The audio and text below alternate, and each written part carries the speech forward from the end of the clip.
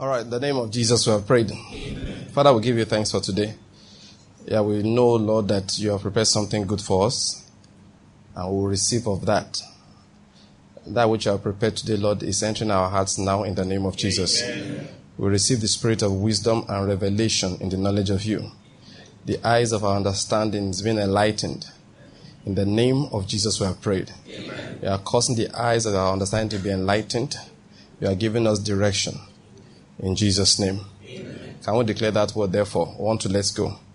Now I declare that the Lord has given me the spirit of wisdom and revelation in the knowledge of him.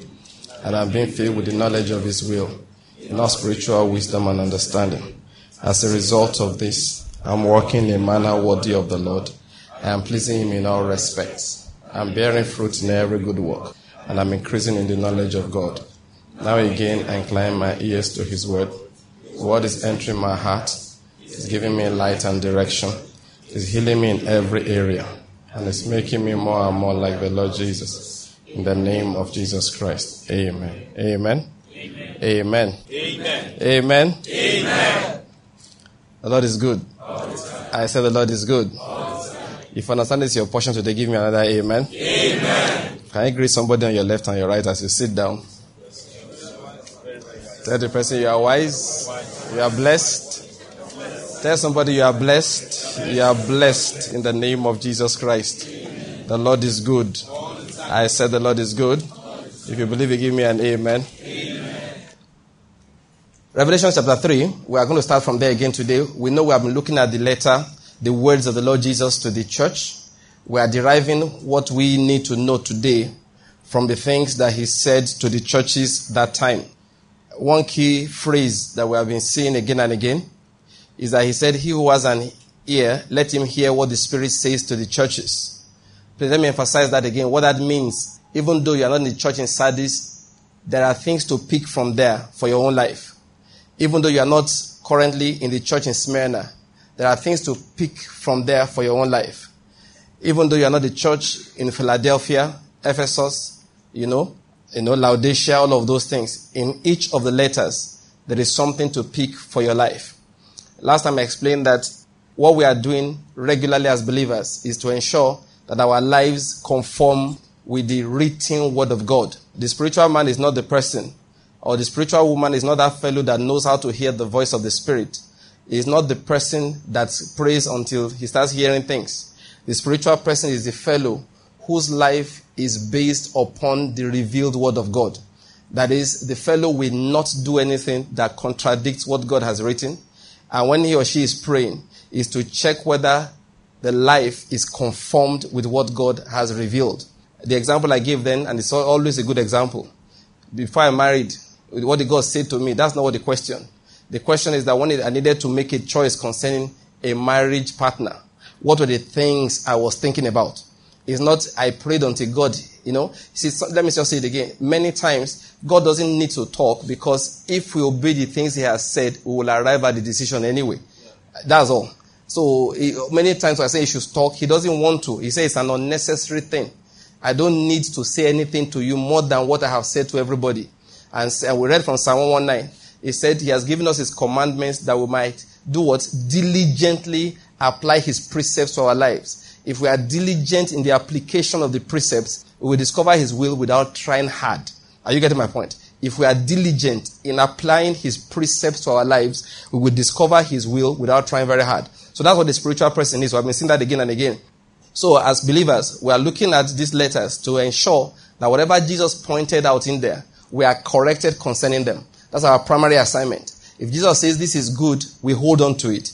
If Jesus says this is bad, we make sure we pray those things out of our lives. We walk with the word of God on our lives. Those things vanish from our lives. That's what spirituality is. And I want to emphasize to us again, these 7 churches, what I think is that virtually every problem somebody may have is recorded inside them.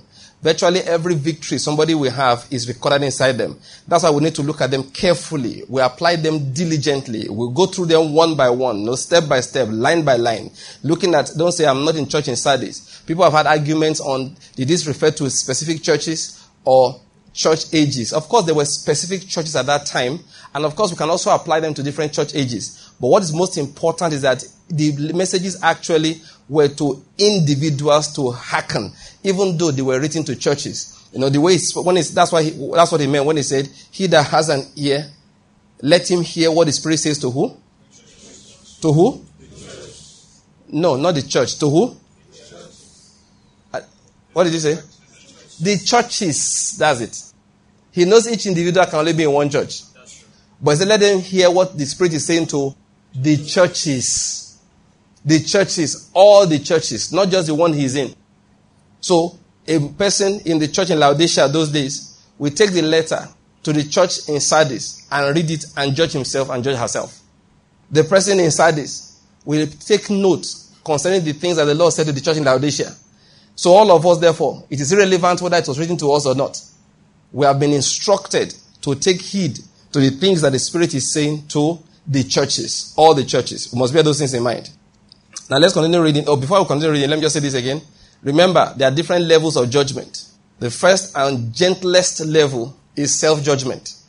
If we judge ourselves, we will not be judged. But when we are judged by the Lord, that is, the first level is to be chastened by the Lord. That is the next level. That's not level 2 now. And the third, which is the bad level, is to now be judged with the world. And we don't want that. So if we want to avoid these things, we take our lives and judge our lives regularly. You take your life, look at your finances, judge your life with the Word of God. What's your goal in life? Judge it with the Word of God. What's your vision in life? Judge it with the Word of God. How do you relate with people? Judge it with the Word of God. That way you will never enter into trouble. Are you getting my point? Yes. Many things that God will have wanted to teach you. Listen, you can miss many troubles in life just by paying attention to instructions. Don't wait to learn from your own mistakes. Learn from what God is saying to other people. I hope you're getting my point here. Yes, don't wait to learn from your own mistakes.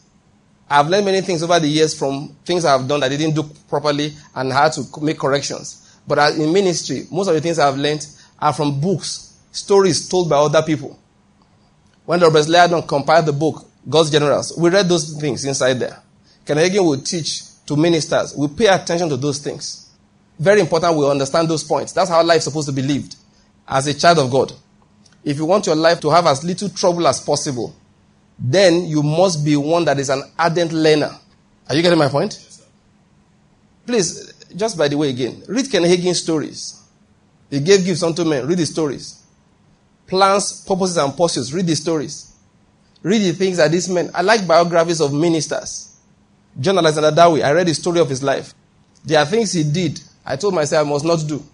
He had to do them for many reasons. Partly because he didn't have people... In fact, when Gordon Lindsay was trying to explain people should be kind to him in judging him. He said, bear in mind that this man had nobody really to look up to.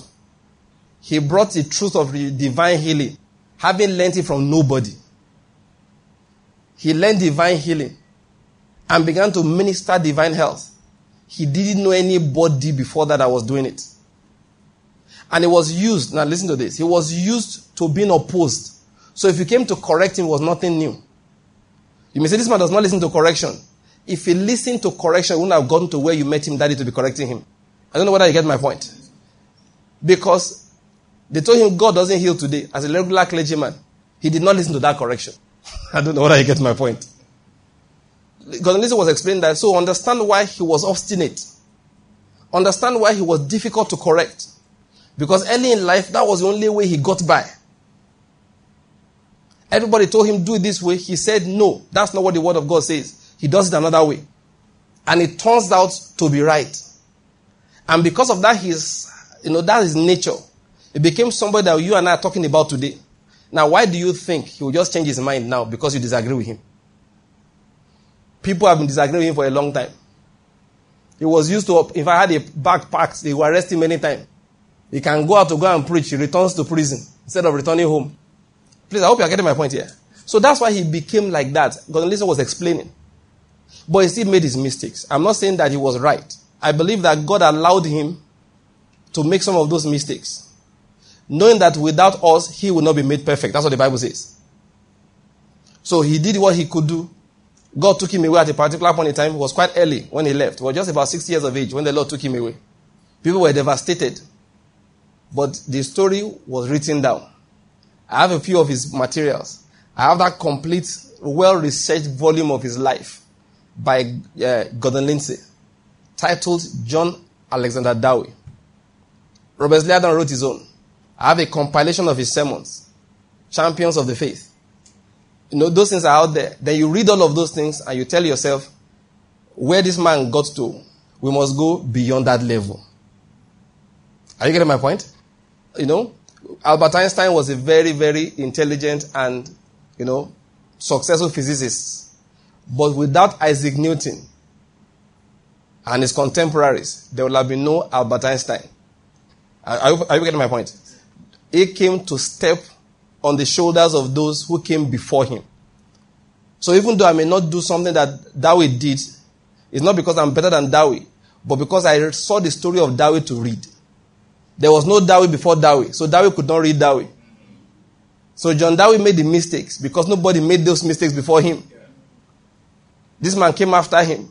What is his name? John G. Lake.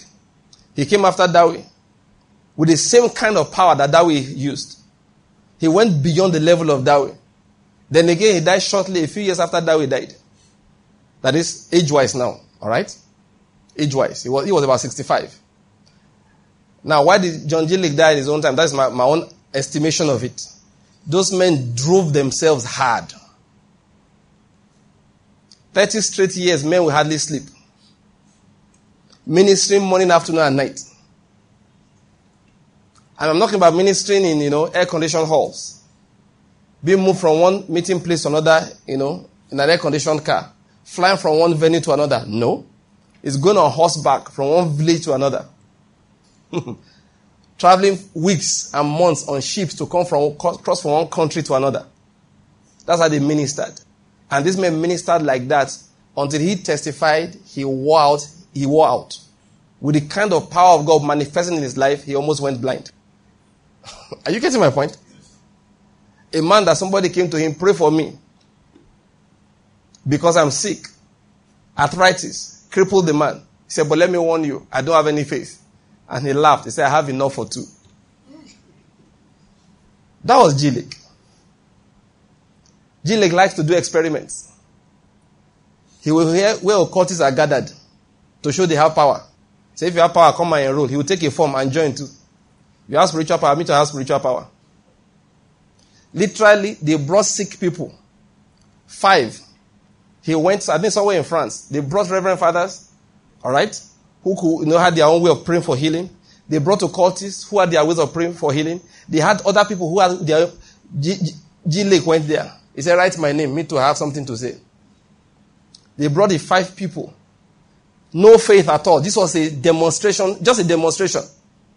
Not a church meeting. He said, let me show you people that my God is alive. He prayed for the 5 people. 3 got well on the spot. 1 recovered days later. Only 1 died. These were people who were terminally ill. They didn't bring people who had headache. Who their nose had been running for 2 days. They don't know what's wrong. They brought people that had no hope of living. And 3 got well on the spot. That was G. Lake. Yet it got to a point in time, he too became very infirm. I don't need to tell you that Dowie died in a wheelchair. I hope you're getting my point here. Listen, these people, now, I want to understand something here. They burnt out. They were not people who were sitting down playing. They wore themselves until they finished. When G. Lake was going to talk about Dowie, he will refer to him before too much work turned his head. Because Dowie was saying things that G. Lake could not repeat. These things they are blasphemous. So he said, please forgive him, it's too much work. Read this man's stories. As an infirm man, sitting at home one day, a man came and dashed him $50. The money that he needed critically for himself. This man, with everything he had done, was flat broke. So he turned to the guy and said, my God will supply all your needs. That money needed it to pay mortgage on his house. That following week, that guy's uncle called him and paid the whole thing up for him. Did not know the prayer that we paid for him. I hope you are getting what I'm going to say here. Listen to me. John G. Lake will tell you himself, it was too much work that almost wore him out. They died the time that people didn't expect them to die. They became ill, could not heal themselves. Are you getting my point here? So we learned from them. We're not better than them. But they left something for us to build upon. That's the point I'm making. They left something for us to build upon. When G. Lake almost went blind, he had to go and pray. The Lord now restored his sight. Please follow me. Everything that they went through, I don't have time to be analyzing these men's lives now. They've been analyzed for us. I've learned my lessons from them. I've learned my lessons. There are more to learn. I keep on reading, going back to those things. One of the things I learned from G. Lake, there are many things I learned from someone like G. Lake. I've realized that, in fact, a man who took over from him, what is his name? Corey Blake. Corey Blake said he does not believe in sleeping. His phone number is on his website. Anybody can call him from anywhere around the world. He picks the phone at any point in time. I said, bros, you're on your own. I have realized, Oga Corey Blake, this was what killed the Oga. I mean, there's no point. Even Jesus used to sleep. You don't know that? And he was not planning to live long. The plan from the beginning is that I will not live long. And he used to sleep. When he sent the disciples out, those men were so excited. I saw the excitement of the disciples in these men also. And you may have had such excitement in your life. His men were so excited when they came back. They said, where is the next place to go? Why? Believe me, when you see demons jump out, you want more demons to come. When you see the lame walk, the blind see, the dead raised, you won't want to sleep. Trust me. Why will you sleep? You start saying things like, souls are perishing. Why should I be sleeping? People are falling sick. Why should I be sleeping? Now, with all that excitement in their souls, Jesus looked at them. You know what he said? Come aside and rest for a while. Canadian taught us later. He said, always make sure you rest. And he had the rule. He's late now, but at least he was almost 90 when he died. He was 88. He had the rule. So in between services, he lies down. 8 o'clock service, 12 o'clock service, 4 o'clock service. No problem. He will do all of them. Once 8 o'clock service is over, he has gone to his hotel room to go and lie down. He won't pray for you when he's tired. Canadian has his rule. If he's tired, he's not talking to you. When he ministers for some time, he'll carry chair, give him, he will sit down. If he looks at the list of people to pray for, they are so long, he sits. I'm not standing. You're getting my point? There's a collection of his messages we listen to, talking to preachers. And he told preachers, you can't just be driving yourself on like that as if you're not made of flesh. So some preachers pray. The one that I said, some pastors, they carry everybody's trouble on their head. So that they now become old. So you see a 40-year-old pastor, his body functions like that, somebody who's 85. Why? Because he has donated his life to all the church members. All the church members, na own wahala. Was going to kill Moses, you know that? Until God sent Jethro to him. We learned all of those things. So when Corey Blake came and said that he doesn't sleep, I said, that's your problem. I sleep. I do. December, that's why you invite me to come and preach in December, I won't answer you. Said, people are going to hell, you are going to rest. More will go to hell if I don't rest. So, I know what I'm telling you. It's not because we are wise, it's because we have seen other people that went ahead of us. Are you getting my point? I'm not going to break down first before I realize I need to take a rest. They had to ship G. Lake away from Spokane, Washington to Houston to go and rest for how many years? After 30 grueling years, eventually the land had to enjoy its Sabbath. That's what the Bible says. Until the land enjoyed its Sabbath, his flesh had to enjoy rest. That's what I'm talking about. So we learn those things. In everything you do, learn. You reduce the amount of affliction you have to pass through. Listen out for correction. Don't learn only from your own mistakes. Learn from the mistakes of those who have gone ahead of you. The more you read, the less you suffer. Are you getting my point? The more you read, the less you suffer. When I'm talking about reading now, reading other people's experiences. Those who have worked with God, I don't mean you go and read Bill Gates and what is his name? Apple. Warren Buffett, Jack Welch, Steve Jobs. That's not what I mean. I mean David in the Bible. I mean Solomon. That's what I'm talking about. I mean Kenneth Hagin, David Oyedepo, R.G. Lutono, Larry Bucket. People that have the testimony of Jesus. That's what I'm talking about. I don't mean you go and read them. You know, this is Christian bookshops used to be Christian bookshops. They now become Christian book/business shop. So we mix the two. Motivational speaking, self-empowerment, life coaching. No, so I'm not talking about that. Because many people that you see that succeeded in life, the Bible says that they themselves, they don't know how. They don't know how it happens. So I'm talking about reading spiritually inspired writings. Things that will help you become what the Lord Jesus wants you to be. Not what the world wants you to be. Don't let anybody deceive you. They don't know the principles of business success. Recently I saw another article that says, don't try to, how did the man head it now?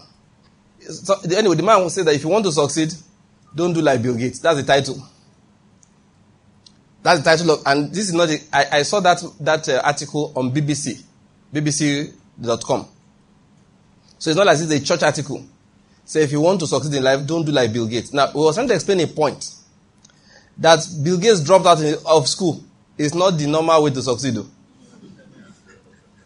That there are many things that help Bill Gates, which is not in your life. So don't try and be like Bill Gates. He didn't write from a spiritual perspective, but I just picked up that thing. It's going to be in our magazine. We just caught a bit of it for people to realize that carrying the book by Bill Gates and trying to follow him, you're just wasting your time. Success is always what? A gift of God. The people that have it, many times they don't know how. There are people that God is doing something for. They don't know why he's doing it for them. They will tell you what they think, but they don't know the real reason why. The law of life is, when did we see you and we helped you? That's the law of life. When Jesus said, come into the joy of the Lord. Why? Because I was hungry, you fed me. They were surprised. Have we met before? When did we feed you? When did we see you hungry? That was the question. The question was not, yes, that day I remember, I saw you somewhere. So how come you are just paying us now? No. They were surprised. That is, if you see many people who are succeeding in life, it is not what they are claiming is the source of the success. That is the source of the success. It's something else. They don't know. That is why the word of God remains defined. Look, just stay there. Stay there. Learn it. Follow it. Obey it. No guarantees of success because you're obeying it. In quote. Now, please get my point. You will succeed in obeying God. I don't know what I heard I said. You will succeed in obeying God. You will succeed in what is doing right. By the commandment of God, that should satisfy you. The fact that you have obeyed him and you have done what is right. As per, will my company be worth $100 million? Is not guaranteed from that. That is not a request we make. We'll now go to him and say, Lord, oh, that you will bless me indeed. Lord, you will expand my coast. Please, make my name great. Keep me from trouble. Don't let it come to me. Say that sincerely. Asking God, I just will say, why are you asking? Where else will I go? You are my father. Who else will I ask from? That's it. Then he blesses you. But if you as a child of God ever think you have learned all the principles and all the keys, you have the right key only to discover that the door jammed long ago. The key is correct, but the door don't jam. So we don't hang on those keys. We just keep on learning what is right because those things are right. So we let Lord help me to speak this thing. A major problem in today's Christianity is that people make an idol of success. They buy Bill Gates' book looking for the keys to become a man worth $50 billion. $60 billion. They buy Mark Zuckerberg's story looking for the key to be a billionaire before they are 30. Are you getting my point? They read story. Let's even come to the Bible. They read David's story, looking for the key to becoming a king and knocking off that wicked boss of yours. As they are reading the key in the story, they now say, you will not kill Saul. So if you want to increase in life, don't kill Saul. Oh. They hate Saul and they want to kill Saul. They have no respect for Saul's anointing. But it's just that we are plotting to hit the throne at the age of 30. So we are going to leave Saul alone. That is, they are not reading the stories for the sake of righteousness. It's about what do we get from it? What are the principles of having a church that has the largest number? 1 million man church. We go to South Korea.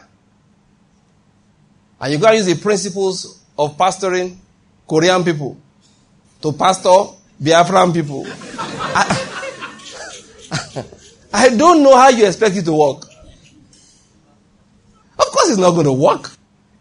In case you did not notice, Koreans are not black. They don't live in Africa. It's not, look, so that's, we make an, listen, and that is what the Jezebel spirit is. When we make an idol of success. I was talking to one man, I don't know how I'm going to handle this, but let me just say it first. I was not around on Tuesday. I went to preach. So one of the other ministers there, I mentioned, I said, sir, do you know so and so preacher? He said, yes, I do. Told me a few things. I said, but the fellow preaches some funny doctrines. I needed to know. All right? I said, this fellow preaches some odd things. You know what he said? Don't mind him. He said it's not correct. We scattered with laughter there.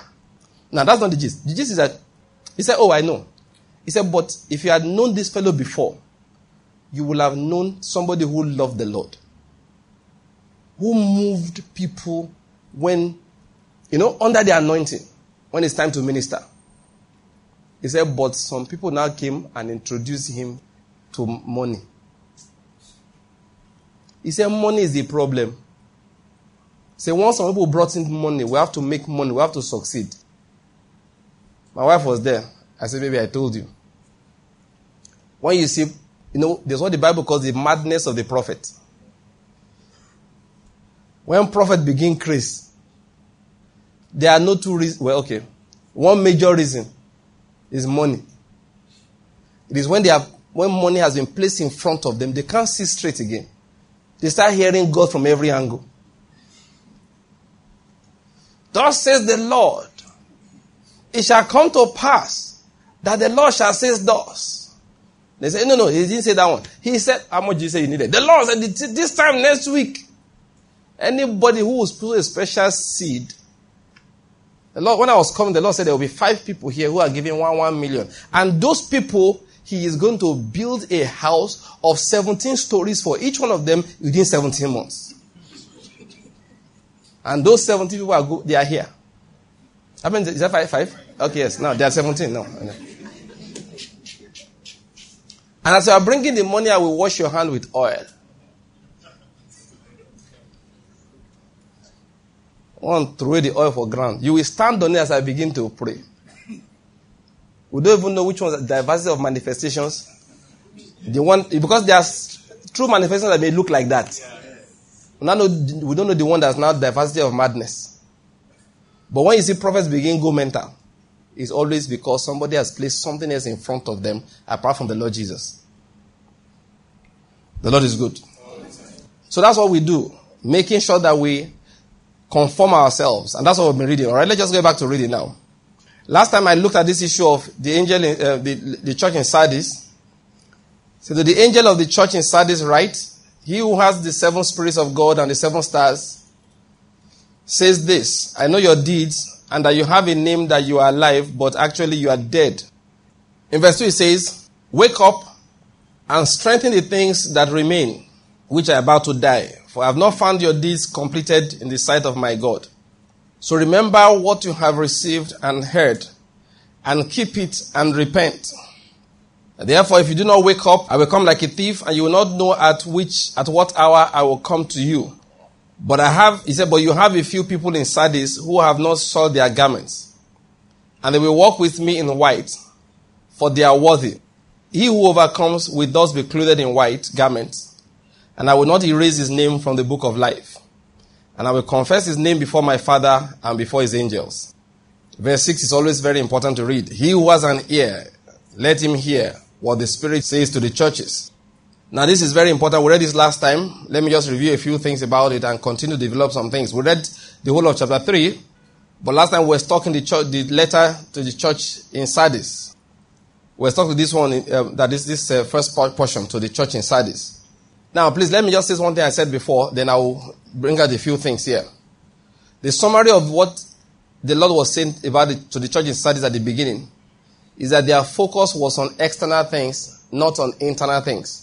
Their focus was on their reputation. Their focus was on their church number. Hey, you. Their focus was on the amount of tithes and offerings for promotion. You see why am I pointing at him? He has suffered all these things. So I know why I'm pointing at him. The focus was, listen, because I know some of our churches, you get promoted based on the amount of tithes and offerings you collected in your branch. Am I lying? Say it loud so that you know I'm not lying now. That was the problem in the church in Sardis. Too much emphasis on outward things. Their focus was on external things. As long as the outward things were okay, they felt everything was all right. And we talked about that extensively. And I said, look, make it a habit to look at the things that are inside. Last time I used business as an example. Make sure you know the condition of your flock. Because a business can be thriving apparently outside, but in reality, if you do your accounting properly, you realize it is dying. If you're a minister, bear that in mind also. You don't check the number of your congregation to decide whether you are succeeding or you are not succeeding. There are other parameters. When Jesus, you must understand, when Jesus taught the hardest, the toughest doctrine that he needed to teach, the church whittled down, everybody disappeared. It remained only Peter and his colleagues. The waterier your message, now I don't mean this to insult anybody, it's a matter of fact. The larger the congregation. I've observed this over time. When churches become very, very, very large, if you are there to hear the deep word of God, it starts becoming more difficult to find it. Unless the pastor is careful. And that's what Jesus used to do. When the congregation will be large, he will tell stories. Excite everybody. The sower went forth to sow. Some of them fell by the wayside. Wayside. And the birds of the air came and ate them up. Birds.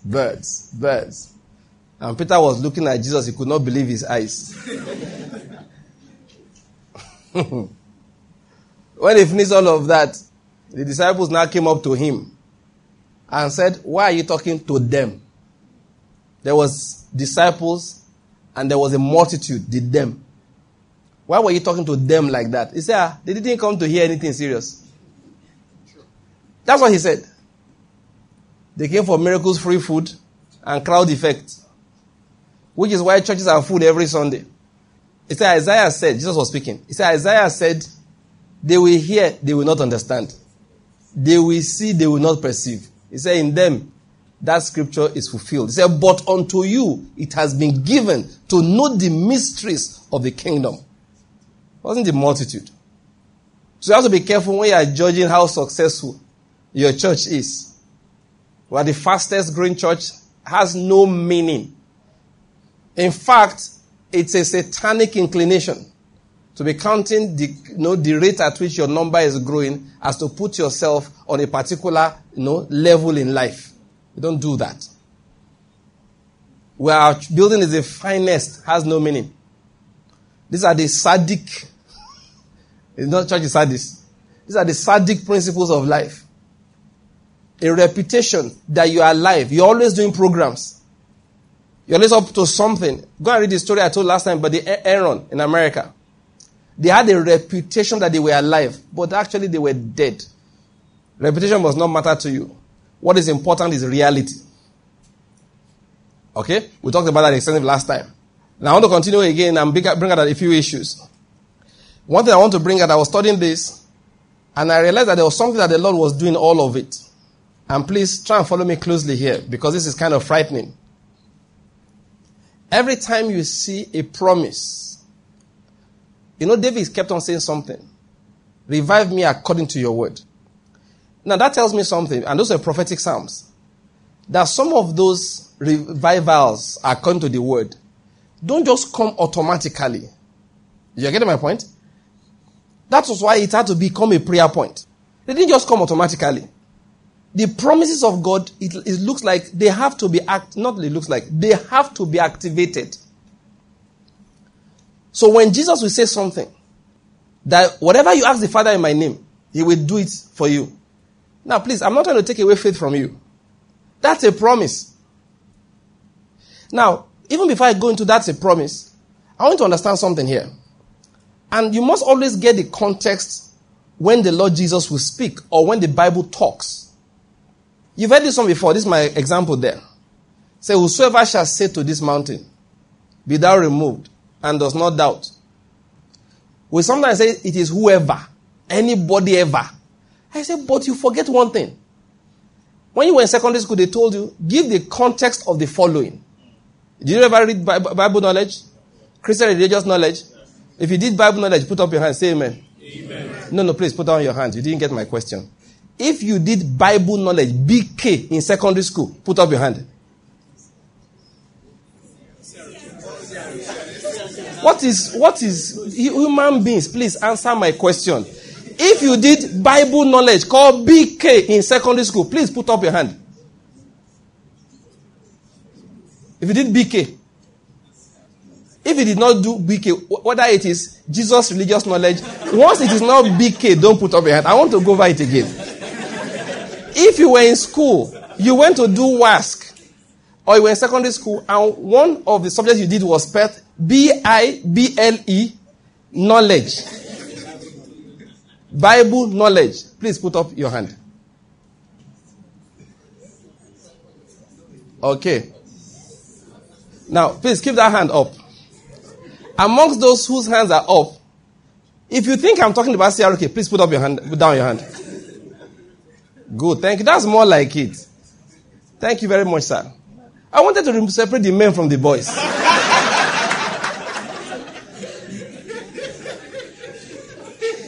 Now, if you did CRK, put up your hand. All the hands will go up. Okay, I don't mind all these people. We are talking about those who did BK. They are talking about this, all these watered down things. Christian religious knowledge. Rubbish. We did what? Bible knowledge. Thank you. They were correcting me. Is CRK? Yes, now when you went there, it was CRK. When we were doing it. In case you don't, that was 1979. Show some respect. 1980, 81, 82. No, 82 has stopped. But by that time, we had gotten to the senior classes. We now stop with our sciences. I know when I'm going out, some people will bring out two hands to greet me. Thank you. I appreciate it. Now, those are the days of Bible knowledge and CRK. They will tell you, give the context of the following, and then answer the questions that follow. Thou shalt not touch the Lord's anointed.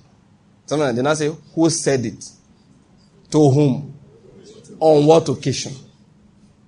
Well, whosoever shall say to this mountain, be thou removed, and be thou cast into the sea, and shall not doubt in his heart, but shall believe that those things he said will come to pass, he shall have whatsoever he says. Who said it? To whom? And on what occasion? You must always look, it's important. Without those things, you don't understand what you're reading. You must understand how it is said. When Jesus said those things, he was talking to the disciples. These were statements he never made to Pharisees. He didn't tell to the Pharisee, if you shall say to this mountain, Pharisee, say what to who? He was teaching Peter, James, John, Andrew, Philip, And the other people that followed him closely, that guys, if you, not the Pharisee, not the Sadducee, if you shall say to this mountain, the other people couldn't just say anything they liked. Because he understood that without faith in the heart, being stirred up by a walk with God, you can't say anything. And it will come to pass. That's why the Bible says, who is it that says a thing and it comes to pass when the Lord has not commanded it? Which means disciples walk so closely with the Lord, by the time they are speaking, they are only speaking what the Lord has commanded. And somebody on the earth is echoing. Many times they don't even realize the Lord overtly commanded. It's just that they have so walked with him, the passion of God is not their passion. What fills the heart of God fills their heart. So it erupts in words. And it's exactly what God has said in heaven. Careful when you are, using the promises. That's what I said last time. That don't apply divine precepts to unbelievers. That's Christian precepts. Precepts of Christ. There are laws, principles God has given us is for believers because it requires grace to activate those things. It requires grace. Now, there's no I'm saying all of these things. I read the Bible and I found out that there are a lot of things we take for granted. But once you read the other portions, you now see that no, it's not always like that. There are qualifications before some things become real totally in your life. Now, look at this portion now. You know what he said here? He was talking about people overcoming. And when you go through this, you see again and again the Lord will come with the story of whoever overcomes. The person who overcomes. Here he says, wake up. Now let me just jump down to an area, all right? But you have a few people in Sardis who have not soiled their garments. And they will walk with me in white, for they are worthy. That is, to walk with Jesus in white, your garment must be clean. What soils the garment? Very important question. Garments are soiled by relationship with the world. Now, when it says that they will walk with me, it shows that it's not just the fact that they call themselves Christians, that they can walk with him. I don't know whether I get my point. I was listening to a man of God this morning, early in the morning, I was listening to a message. And he was addressing this issue of once saved, always saved. He made a statement. He just quoted something that, what kind of grace are you talking about? That a young woman lived a licentious life and all of that, and then died one day. And somebody was saying that he said that she's saved. He said, why? He said, because at the age of 9, she answered an altar call and gave her life to Christ. I never lived as a Christian since the time she was a teenager until she died in her 20s. No. He said, but she's saved. Why? Because she was once saved.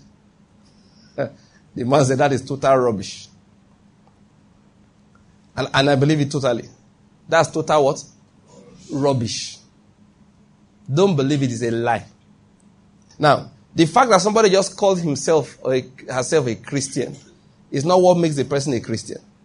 The fact that somebody says, I gave my life to Christ 15 years ago is not what makes the fellow a Christian. It's not everybody that says he's a Christian that can walk with the Lord Jesus, as you can see here. He said it himself. He said, this person will do what? Will walk with me wearing white. Which verse is that? Verse 4. You have a few people in Sardis who have not soiled their garments. They will walk with me in white, for they are worthy. Now the question is this. Now because of time, I'm going to be a bit quick, and we have discussed some of these things before. What does it mean to walk with the Lord in white? I'll come back to it, but let me just read the other portion.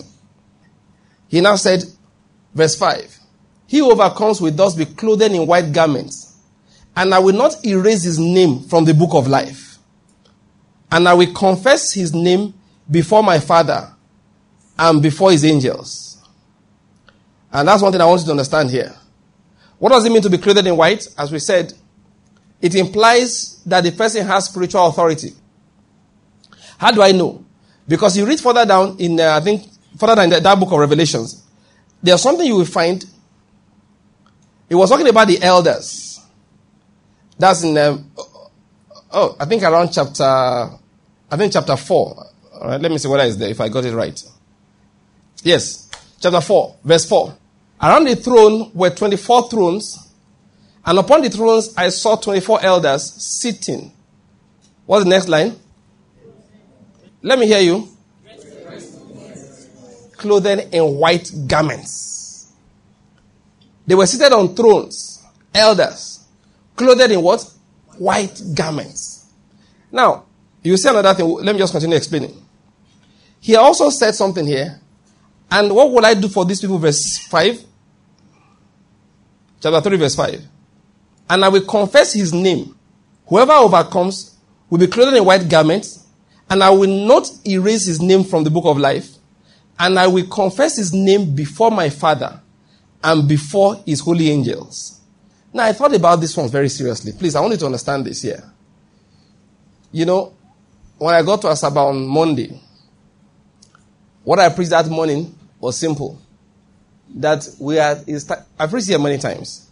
That it's time for serious Christianity. I said it is time for what? Serious Christianity. Serious Christianity. People taking the Lord very seriously. People realizing that, listen, Jesus prefers no church to a lukewarm church. We'll get to that later. The idea of many churches, even though they are not good, is better than no church at all. Jesus doesn't think so. You are the one that thinks so. We are the one that thinks so. He never thought so. His own is that it's either you are hot or you're not there at all, cold. But this halfway thing, it irritates me. Now, this is what I mean by serious Christianity. Now, you see here what Jesus is saying here. That some people, all right, keep their garments clean. The Bible says in Revelation chapter 19, they are their garments. How your own portion of it. He said a white garment is a sign of what? The righteous acts of the saints. The outward righteousness is what they call white garments. This doctrine of righteousness is only of the heart. God doesn't understand it. Paul did not preach it. What they preached, what Paul preached, what Jesus is teaching us is that righteousness starts from the heart. But there's what the Bible calls perfection of things. For example, he said, we're talking about the former prophets, them without us will not be made perfect. That is, everything they prophesied is nothing except it comes to pass in our lives. What the Bible calls perfection does not mean everything is totally correct, nothing is wrong. What it means is that which is deep inside, it comes out in reality. That righteousness that is inside must be perfected outside. The righteousness that begins in the heart and stays in the heart is not of God. I don't know whether you're getting the point there. No, open to it. Let's read it. Revelation chapter 19. Oh, very important we get these points. Let me just read this quickly. From verse 7 it says, let us rejoice and be glad and give the glory to him, for the marriage of the Lamb has come and his bride has made herself ready. It was given to her to clothe herself in fine linen, bright and clean. For the fine linen is the righteous acts of the saints. Are you noticing that? That is, the clothes on our body, all right, is the righteous acts that we do. That's why John will say, John the Baptist, he will tell you to bear fruit in keeping with what? Righteousness. In keeping with repentance. Thank you. There must be outward fruit to show that righteousness is in the heart. The doctrine that says righteousness in the heart and that's all that matters is a lie. It's not the doctrine of grace. We'll talk about grace after when we finish with this. Grace does not mean I do what I like. Grace means I have the power to do what is right. Are you getting my point here? That's what grace means. Grace does not mean anything I do is right. After I'm the righteousness of God in Christ Jesus. No, grace means no matter the temptations around, I have the power to do right. Let me give you a few examples of grace in the Bible. Don't pray for 30 days to any other God apart from the king. Daniel went and prayed. He couldn't stop himself from praying.